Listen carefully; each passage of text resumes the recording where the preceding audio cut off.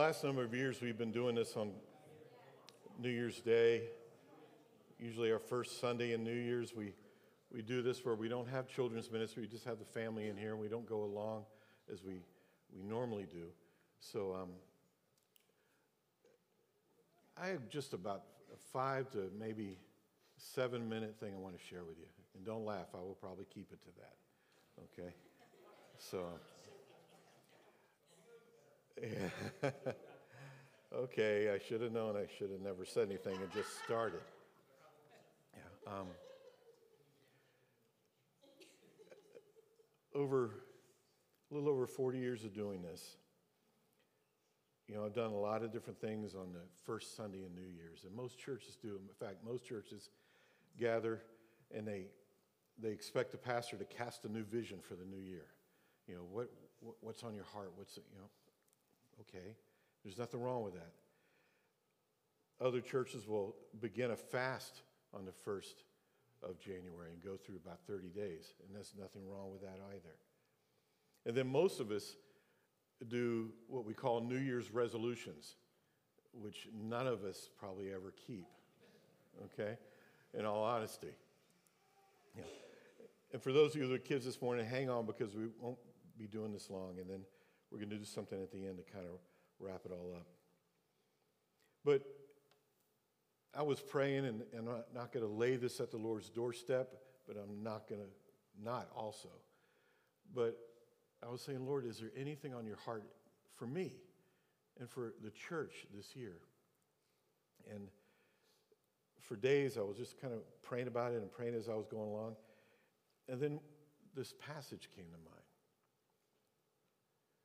Now, again, I'm not saying this is prophetic. I'm not saying it's pathetic. I'm not saying it's any of that. Just something I want to share with you. It's on my heart. And if it bears witness to you this morning, then I pray it does. Turn in your Bibles to Philippians chapter 1.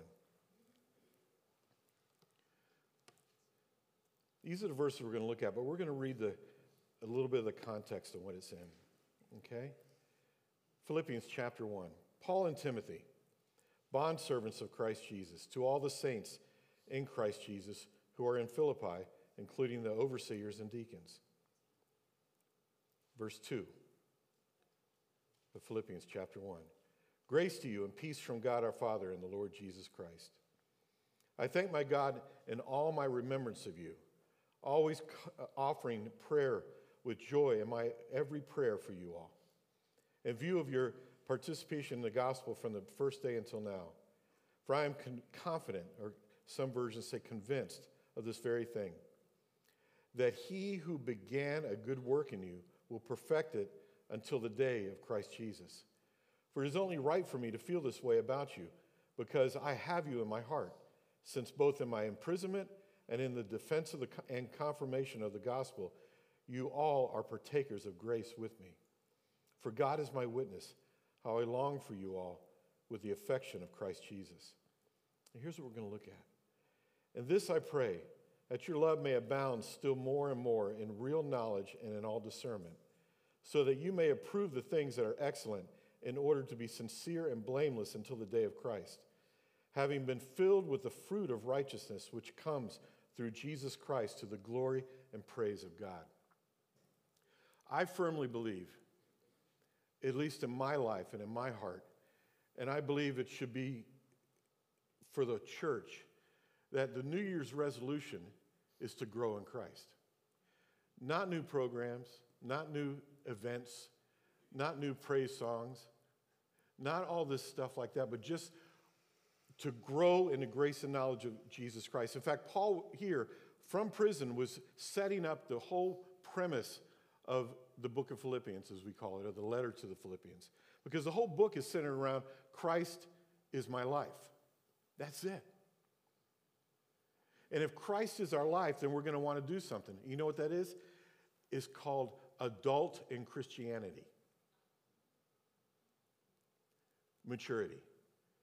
This whole little prayer that he prays for the church is for they will grow in maturity in Christ. The very mature in love. Let me show you something. Look at verse 9. And this I pray, that your love may abound still more and more in real knowledge and in all discernment. He says, abound. It's interesting because this means to have more than enough. He's saying, I pray that your love is more than enough, but he also is saying at the same time that in Christ, his love in our life is more than enough. You know, in the charismania circle, okay, it's always more God, more God. We want more of God. How can you get more of God when he gave you him full self at salvation? Really what we ought to be saying, and I've said this 100 times, is this: I want to know you better. I'm asking to know you better. And this is a roundabout way of saying it, what Paul is saying here. He wants the church to know him better. And then he says discerning. What's interesting, look at verse 9 again. He says, in real knowledge, which we won't look at, we've done that 100 times or more. And in all discernment. A discernment is interesting because it means this: to distinguish the things that differ. So what's Christian maturity? Again, I'm going to keep this short. Is this: what in your life is keeping you from Christ, from knowing Christ better? What in your life keeps you from prayer? What in your life keeps you from reading the scriptures? Everyone says, oh, I need a new prophetic word. No, you don't. You need to get in your Bible. Here's the prophetic word for 2023 and for every other year, in the past and in the future. What in our life are we discerning in our life through the Holy Spirit? What is keeping us from moving forward in our walk in maturity? You may say, no, everything's good. Great. When we're done, pray for me. Because I think every one of us, if we really allow the Holy Spirit to search, he will search out our life and he'll find something. Amen, sister. A little girl back there, she went, mm-hmm. You can come here anytime, darling. Look at the next verse. Look at verse 10. So he prays that our love may abound still more and more in real knowledge and all discernment, so that, here's the reason why. Why is he praying this? So that you may approve the things that are excellent in order to be sincere and blameless until the day of Christ. Approve means what? To prove a thing as to whether it's worthy. What's not worthy to be in your life? What's not in your life is not worthy of Christ. Now, this isn't Christian moralism, okay? That's not what this is. This is, do we desire to know Christ? And if we do, is our life being adjusted daily to him? Are our eyes fixed on him? Look at the next part. He says, so to be sincere. You know what sincere means? Now, many times you hear this. I've heard this years and years and years from many pastors and commentaries. It means without wax. Because if a pottery was sincere, it had no wax covering up a crack in it. But you know what also it means? It means this. It means to be judged by sunlight. Just think about that for a moment. Think about that as we read it. Look at verse 10. So that you may approve the things that are excellent in order to be sincere. It means your life is being judged by sunlight, by what is visible, examination. Paul said, examine ourselves, see whether we're in the faith. Most people think that repentance is only for new believers. We are to repent every day. Every day. Repentance is for believers as well, every day. And then be blameless. This is great. It means to not stumble so that your heart will not condemn you. Let's go on to verse 10 or 11.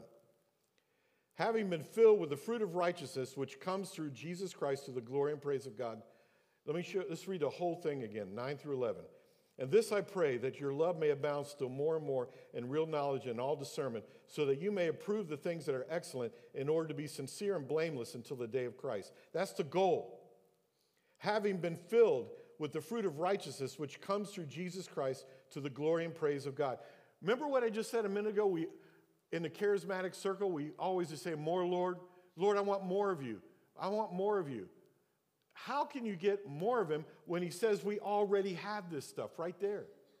We have Christ as a believer. If you are a believer, you've repented of your sins, you've confessed your sins, you've asked Christ to be your Lord, you believe in him, that God raised him from the dead, seated him in the heavens, all that is the gospel.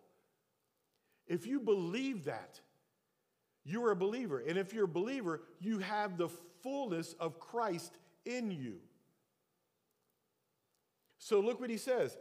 And having been filled with the fruit of righteousness. You have righteousness because your righteousness is who? Jesus Christ. His righteousness has been given to us, imputed on us. Let that sink in. And then last it says, and comes through Jesus Christ to the glory and praise of God. Our lives as believers are to be fruitful for Christ.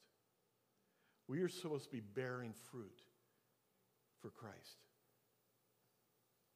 Are we bearing fruit? Here's the vision for this year. You want to cast a vision? Bear fruit. Look in your life and allow the Holy Spirit to look in you and say, what is in my life is not worthy of Christ? What action is not worthy of Christ? Because the whole point is the last part of the verse is what? To bring honor and glory, praise and glory to God.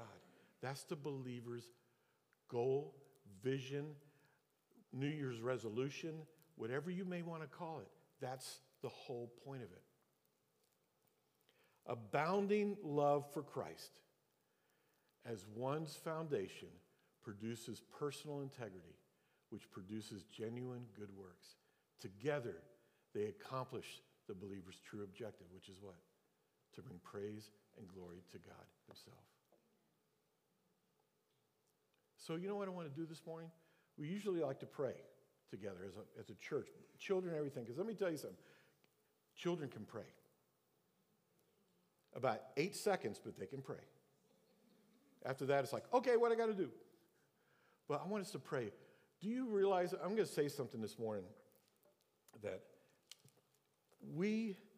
I'm encouraged about something that's happening on a pretty much a weekly basis. From what we can discern, Wiccan believers are leaving salt circles out back, right in back of the church here, right back of our building. In fact, there's one right there on the back of that wall. And it's happening pretty regularly. Why? Even though our numbers seem small at times, I believe we're doing something right in Christ, or we wouldn't be under attack. But this is what we're moving into the new year with. And we came out of the old year, same thing. So what do we need to do? We need to pray. What do we need to pray for each other? That we will grow. Like it says in Philippians chapter 1, verses 9 through 11. That we may grow, may our love may abound.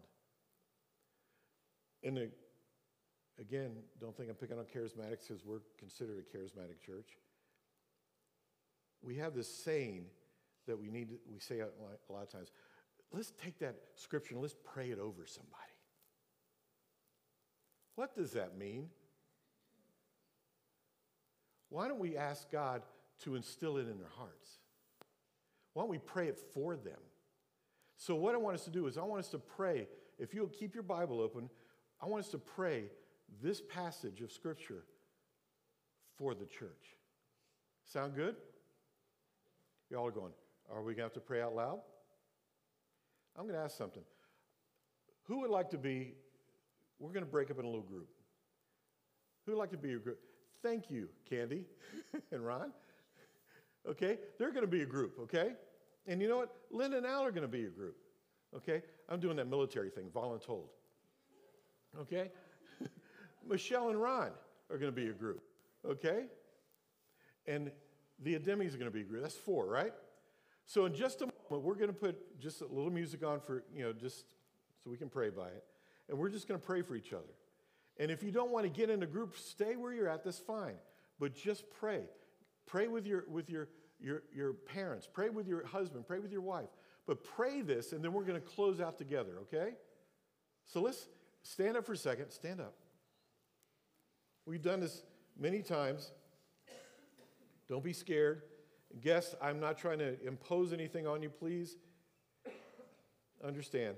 And just get together. Get out of your seat. get together with somebody